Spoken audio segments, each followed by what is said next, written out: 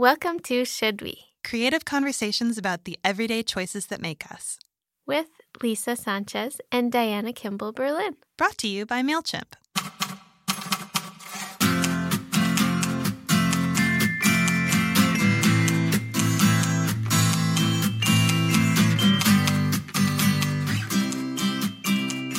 Hello, this is me, Lisa, and I'm here to introduce to you a previously recorded episode. We recorded this months ago, right before I went into my very first coach training. And after this episode, we will be fast forwarding. And in the episodes to come, you'll get to hear a lot more about what happened after.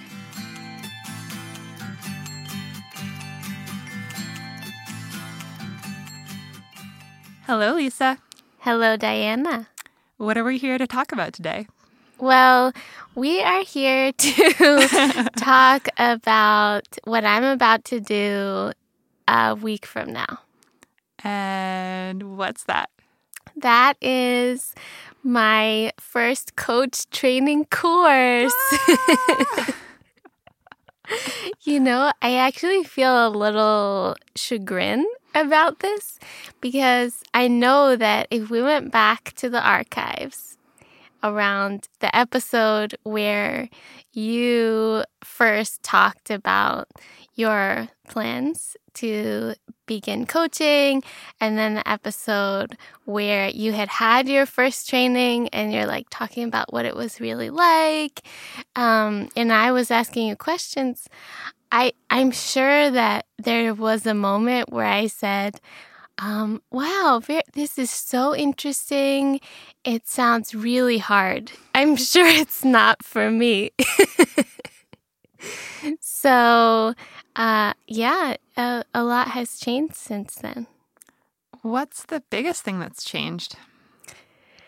Well, the biggest thing that's changed is that we had our live show, and I really feel like that was a turning point for me where, up until then, I loved the space that we created with our podcast conversations.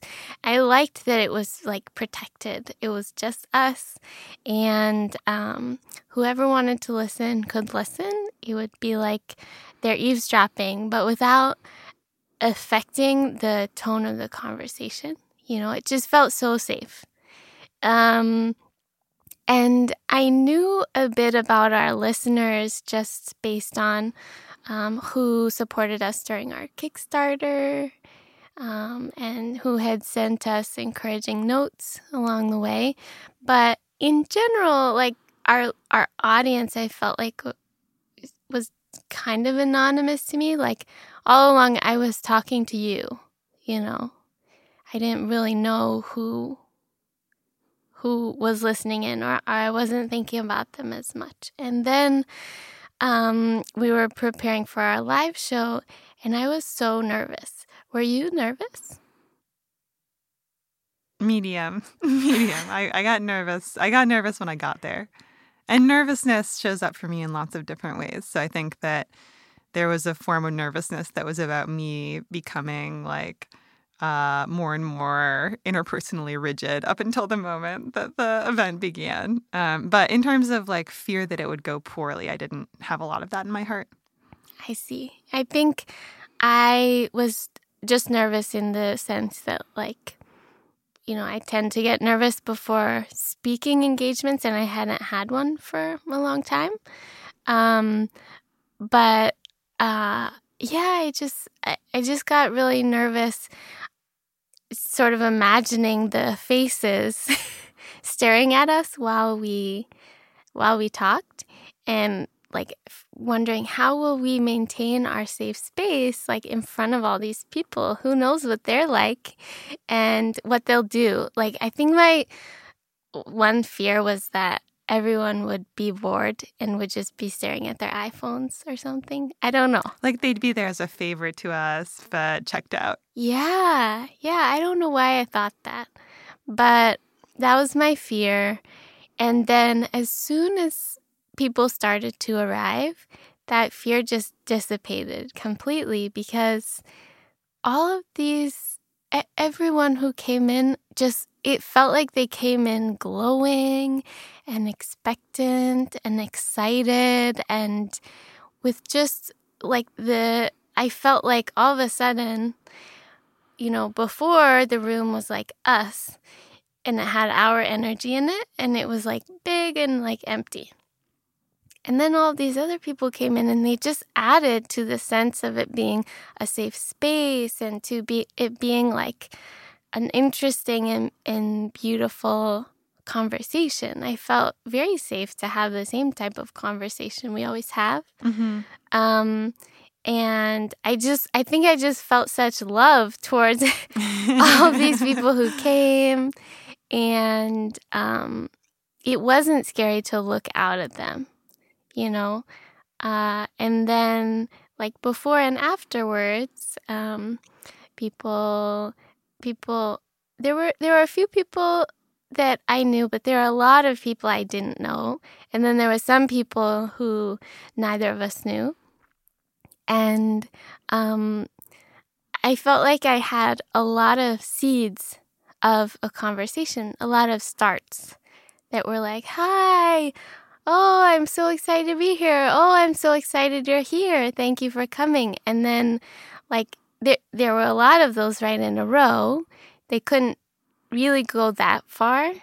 But I just felt such a wish to keep going with the conversation, to find out why they were there and why they keep listening, and what they're thinking about, what are their should we's right now. Like I kind of wanted to know what stories were inside each person who was there. So as I wrote a little while ago in our newsletter, I just really wanted to turn the tables all of a sudden in a way that I hadn't really thought of before. Where did the wanting come from? I think it was a little bit of just reflecting what I perceived as a desire from some of the people who spoke with me, like so many smiles, and like, I think maybe a lot of introverts saying hello and maybe having some intention, or wanting to say something else, and I wanted them to say it, but yeah, there wasn't necessarily. I guess that's what made me want to take a coaching course, is to learn how to create space for people to say what they need to say. Yeah, I'm thinking back to my coach training experience and remembering this line, like, half of what people are there for is presence. So half of what clients are there for is your presence. And before coach training, a big theme in my life was that people wanted to be around me, or would at least send me emails making requests of me, but I didn't really know what they wanted. I felt like I had this like unstoppable sense that if they were asking me for something small, there was probably something big behind that. And if they were asking me for something big, there was probably something small behind it. And I was really struggling to like sense through it because I took everything so literally. But I feel like, after really drilling the skill of staying present with someone's needs and story, I've been able to stick through the discomfort of like, what do you want from me? To like, whoa, what do you want from me? Like, what do you want from yourself also? Mm-hmm. Yeah, I think I've also realized that in my work, one of the most satisfying things for me is a one-on-one, where it's either a one-on-one with someone who reports to me or a peer that I collaborate with or with my own manager. Like, it doesn't even really matter to me what direction the conversation is going, but the ability to just make space for each other and hopefully come out on the other side with of even a half an hour with a new perspective or a next step or a possibility or just the sense of having been heard. I think that's really satisfying. And it's also something that I found sort of weird when I started working in technology in San Francisco. I mean, I don't think I had ever heard of like a one-on-one when I worked in publishing. And at first here I felt like, what are we doing? Like, sometimes those conversations can seem really unstructured. But I started to learn more about them and more about what's possible with that kind of time and how important it is in environments where collaboration is like an extreme sport.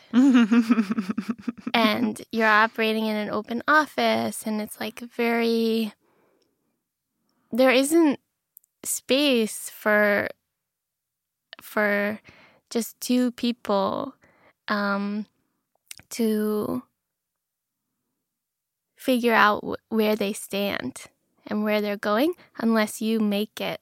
And that can be really the foundation of like a healthy team. The like quiet, subtle, it's like happening in the background. And so I think that I want to take some piece of that, of the one-on-ones that went well. And like right now I feel like it's kind of hit or miss. Like I don't know why some go well and others don't.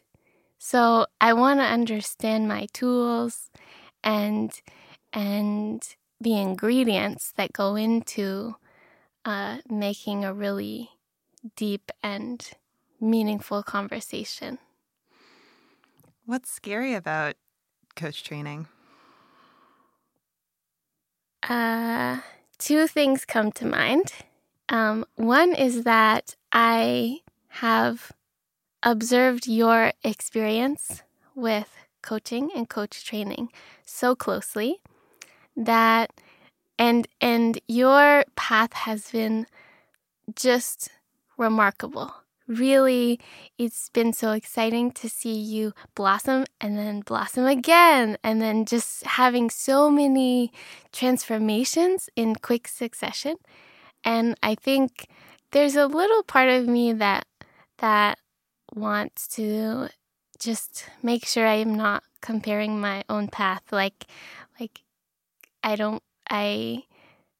at first I think, I hope I can live up to that. I hope I can get as much out of this as you have. But I also just want to be gentle with myself and let it go however it's going to go. And another thing that's scary is that I think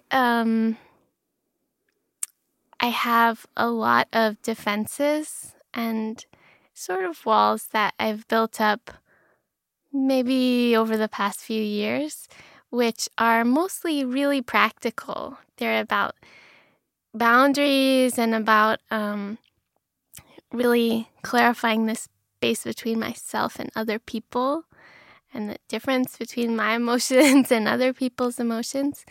And also just some walls that are about just moving through this city, you know? I mean, like every day, it feels a little bit like I put on armor before I go outside, before I'm going to encounter, like just even going to and from work every single day, I'm very likely to be yelled at or catcalled or to encounter something a sight that's really shocking or scary, I mean, just based on traveling from one end of the city to another. And so, I have the tangible manifestations of that are like, I have my sunglasses and my headphones and my layers and my plans for, which putting one foot in front of the other or exactly how I'm going to get from point A to point B. But there are aspects of that armor to protect me and deflect negative energy I encounter during the day that, I think stick with me throughout the rest of the day a little bit too. And so I imagine that this training will require taking that off, or at least taking some of it off. So yeah, that's a little scary. What else do you imagine the training being like? I imagine the training reaching to my spirit level, which I feel like has been a little bit dormant since divinity school. Up until I graduated from divinity school, I would say I was always a very deeply spiritual person, really attuned with the realm of the human spirit. And in some ways I would just describe it as being very mushy, being really enthralled with poetry and with any type of ritual practice and with religious texts from all time periods and with beautiful communities coming together and learning about the shapes of them. I really loved all of those things, and then by the time I finished divinity school, I think I maybe had too much of a good thing. Somehow I had marinated in the intensity of that and burnt myself out or something. Or I didn't really have the resources I needed to restore myself because the realm of the spirit is very intense, So then I've spent all this time where my days are really focused on tangible things, technological things, business objectives, and I feel like my spirit has been pretty dormant, but it bothers me, and I feel like actually there is a spirit level to everything that we do, even if it is in an office with fluorescent lights and scooters, So I just want to turn that up a little bit, wake it up and see what happens. But I also realize that can be who knows what that effect that will have on myself or others. Mm-hmm. A word I use a lot with coaching and being coached is jostling, jostling it all up inside you, And one of the really great things about it has been seeing every moment as a possibility of going deeper. And it's actually to the point where I'm kind of mad when I can't get that fuzzy, resonant feeling spontaneously because I crave it, Mm-hmm. I crave it and I feel it when I go to synagogue or when I go to these coaching workshops or when I'm coaching or when I'm being coached or when I'm in a really great one-on-one. Mm-hmm. But why can't I just feel it on any random Saturday morning by myself tootling along, Well, um, yeah. I mean, I'm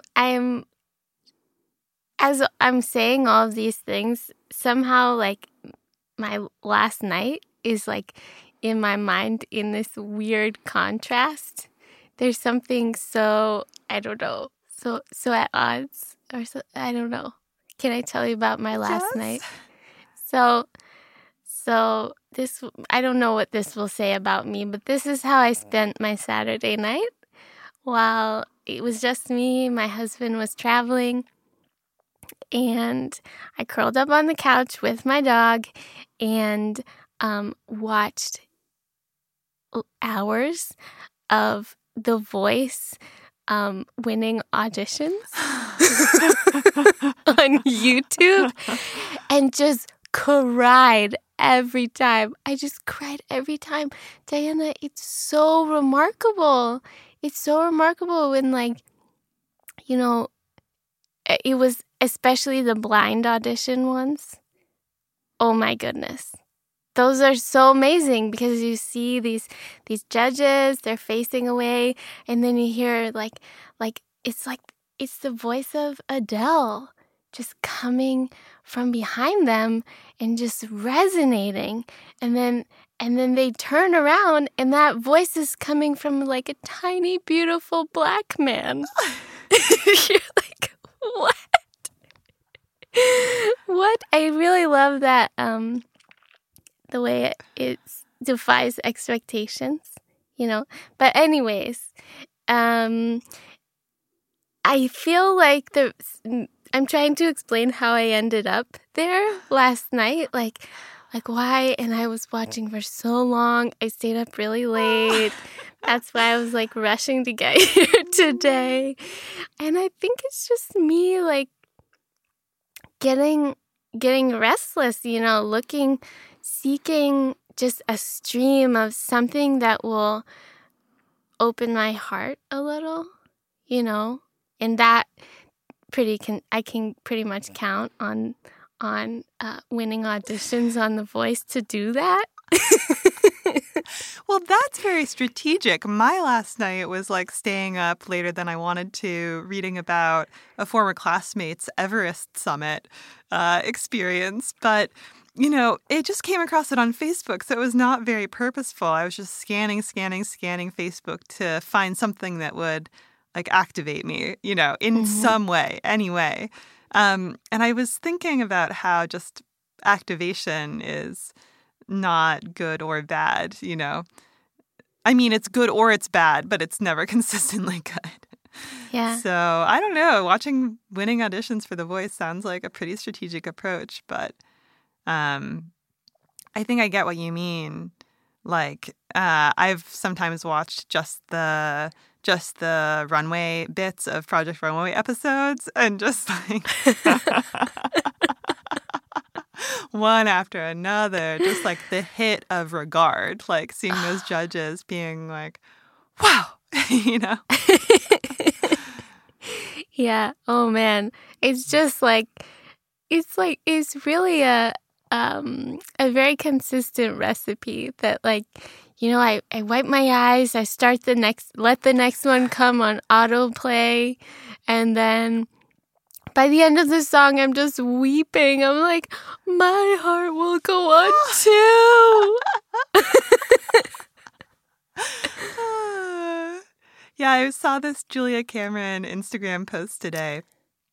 Julia Cameron, author of The Artist's Way. She's on Instagram and she posts quote posts. And today's was, artists are dramatic. If you're not creating drama in your art, you'll create it in your interpersonal life and or your YouTube viewing. Yes. So true. So yeah, one of the things that I like about being a coach and being coached is that I'm in touch with the real dramas of life, like what people are really, really, really striving for and what I'm really, really, really striving for, where I'm really, really, really stuck and ready for a breakthrough. And that's really fun. Mm-hmm. Diana, is there anything that you have on your mind that you would want to say to me before I have my first course? Well, it was really interesting hearing about the growth/blossoming trajectory I've been on, because I feel that too, but I'm so in it that it feels like I'm always like excitedly grinding toward the next stage. It's not like a pure unfolding. But it does feel pretty great. And what I'd say is that,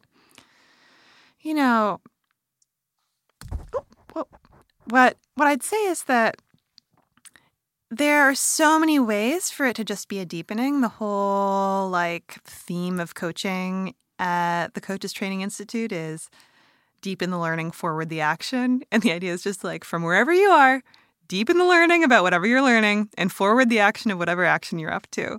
And so it creates a delta no matter what. And it'll create the delta that's most available and most relevant. And so I feel like I've been in a phase of being super outward because I had a lot of the fundamentals for that in place. And also, weirdly, driving toward my wedding, which is happening soon. Of course, I would say driving toward. I've been using workplace language to describe all of the effort going into the wedding. But, driving those objectives, driving toward the wedding, it's such a moment of being in the spotlight that I feel like that I could hold constant and then just be like, what other spotlights? What other dreams can I touch? Grab. This is outrageous. It's too much, but I got to keep going. It's the final scene of the movie's coming, So it's been hectic and very educational and not wholly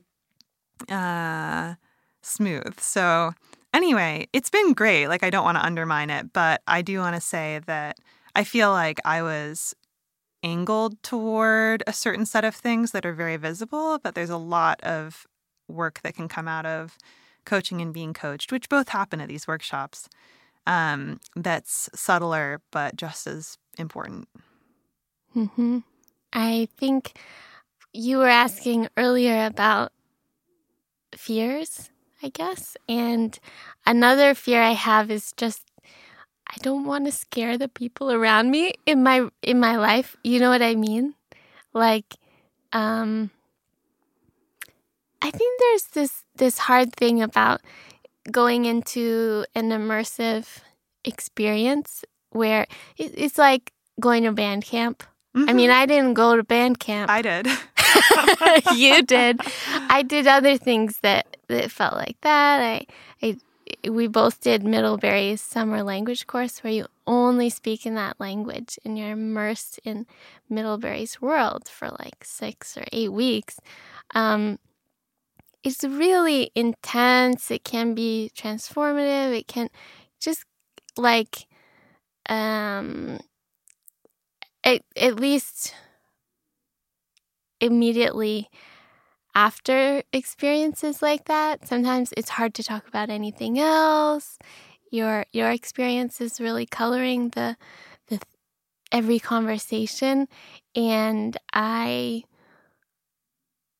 love that feeling, but I also I'm not in a cohort, where everyone at work is about to do this, or myself and my partner are about to do this, or whatever, I'm going away to do this, and then I'll come back to my regular life and interactions. So I'm just kind of worried about annoying or scaring people with whatever it is I come back with.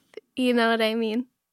Yeah, I mean, I definitely feel like I push some people's buttons, largely in my evangelical impulse unleashed, because I found this thing that I liked so much, and that's available to anyone who wants it. It's so affordable. But I definitely, I'm not going to deny that. I definitely feel like it happened. But I also had this realization around the first workshop where maybe it was the second workshop. I went around in the beginning and talked about what fulfills you. And I said, deep conversations fulfill me. And then over the course of that weekend and the subsequent weeks, I realized that the best shortcut I know into deep conversations is talking about growth, like how I'm growing, asking about how other people are growing, and that there was like a derivative of this coaching experience that was just about like what I was realizing about myself and opening conversations with like, here's what I'm realizing about myself, not like I've got a hot new skill to share with you, you know? Yeah. But like a little bit plainer and raw, like share whatever's raw right then. But you have so much raw material because you're like in these conversations, each of which like 75% likely unlocks something you've never ever thought of before. So anyway, that's how I tried to use it, but I couldn't help myself a lot of the time. And, you know, I'm going to give myself a break for that because about half the people I thought I really freaked out about it, like later got interested in coach training, you know? So like there's an arc that's about just being a believer and letting that be annoying in the moment. And then like seeing whether you still believe it a few months later. And if you do, that's a really strong signal to whoever followed you along that journey. Mm-hmm. It's funny. I realized that both of us have a tendency to, we like believing in things, right? And so every week we're finding something new to believe in. And we get so excited about it and we share it with each other and maybe we share it with our listeners or someone else. And I don't know, some big portion of the time, whatever that thing is, it like falls away. Mm-hmm. You know, we keep whatever was helpful to us from that and then like we move on to another thing. So it is kind of interesting to think about that in relationship to coaching. I think because I generally think of it as something like longer lasting than that. You know, I hope it's a little bit like learning to read or learning a new language where,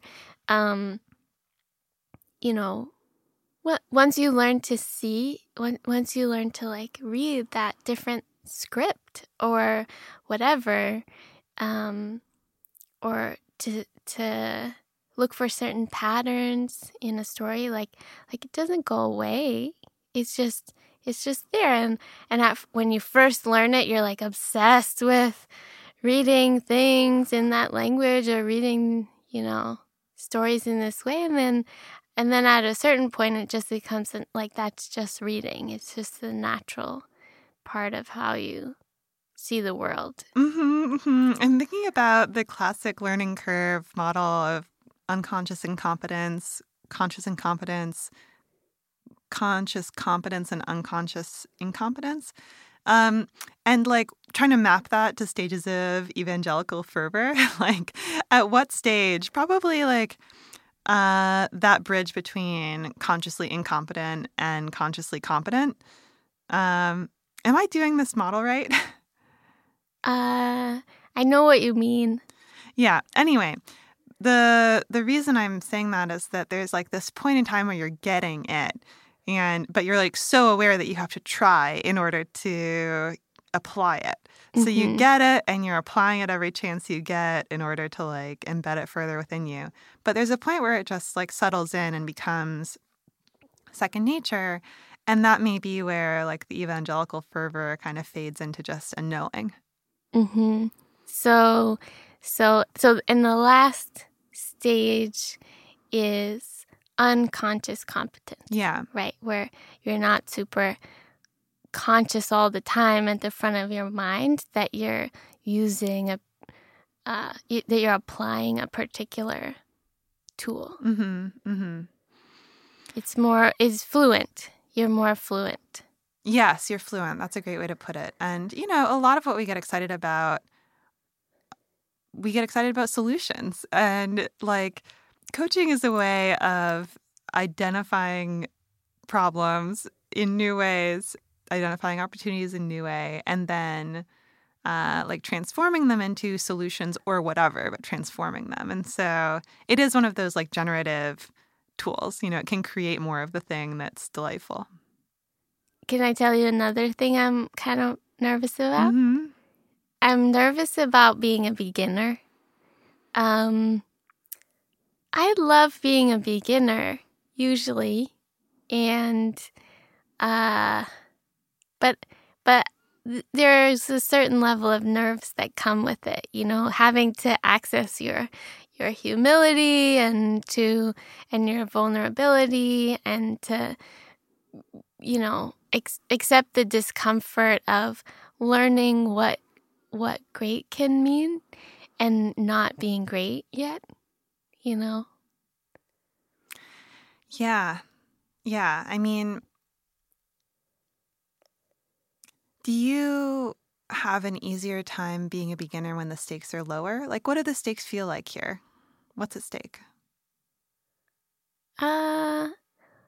What's at stake is just, my own impatience. I don't want the beginner stage to last very long. I want to do everything I can to speed it up. Then also there's the aspect of learning on other people, right? Mm-hmm. So it sounds like the course itself involves, coaching and being coached with other students. And then right away, my task is to begin working with my first set of clients to practice. And that's a little nerve-wracking, because then the stakes are their own lives. And so, but it still reminds me a little of language learning, in the sense that the exchange of coaching with other students, because that's what happens at Middlebury Language School. Mostly you're with other students who are also learning the language. Mm-hmm. Is different from immersing yourself, like going to a country and just having to pick up a language among all other native speakers. It's a very different thing, and it's hard in some ways, but also really nice. I think it will be nice to meet other students, but then the applying it by working with real people, that's a little scary. It's that feels similar to becoming a manager. Yeah, that's a pretty high-stakes experiment, but, Yeah. There's this line in a book that I read while I was doing training. The book is called The Prosperous Coach, but there's a line that's citing somebody, I can't remember whom, that's like, just remember that someone would get value out of just talking through what's on their minds with a lamppost. So as long as you're not worse than a lamppost, your presence will bring them value, because your presence is creating space for them to speak their minds and get somewhere they've not been before. That's very encouraging, Diana. Thank you for setting the bar appropriately low. I feel like I can aim to be better than a lamppost. But you're also right about this Middlebury vibe of learning with other people who are learning, where, like, I have never laughed as much as I did when I was doing beginner improv classes or speaking Russian at Middlebury. Like, never have I had that much fun with other adults in my adult life. Mm-hmm. And there's something so joyous about just, like, messing up, but knowing that you're going to stick with it. With these, like, very everyday things. One of the hilarious parts of being at Middlebury was, like, trying to communicate, like, I would like the blueberries, and, like, what is the word for blueberries? It's so simple, like, and we could only speak in simple phrases, like, I am sad. Someone would ask you how you're doing, and you could be like, I am happy or I am sad. But that actually provided a lot of clarity. And so when you're a beginner and you only have, like, the beginner vocabulary, sometimes things are a lot clearer and cleaner. That's true. At a place like Middlebury, you just have to let go of subtlety for a certain amount of time. And yeah, it does provide some clarity, and also sometimes can be really helpful for seeing things differently. Like when you can't just say blueberry and you have to think about it and you have to be like the round blue fruit that is sweet and delicious. Like, you just start saying all the other words that could describe it. You just have to talk around it. And then at the end of the day, you're like, it's true. Blueberries are so round and blue and sweet. And this thing that I love, which I cannot name, it can be kind of exciting. Yeah. So, Lisa, what question do you want to ask your future self? My future self.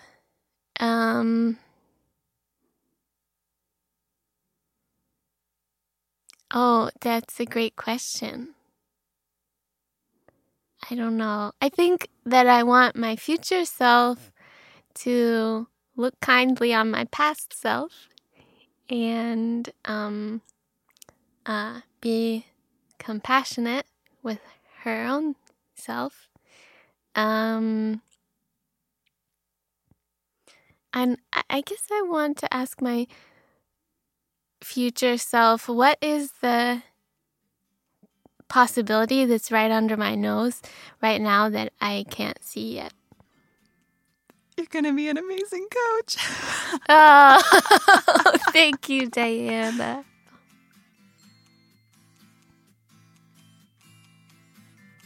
As I mentioned at the start of this episode, a lot has happened since it was recorded, and if you might like to work together with me, I would love to hear from you. You can write to me at lisa@shouldwe.co, and you can also follow along with my coaching path by subscribing to our Should We newsletter.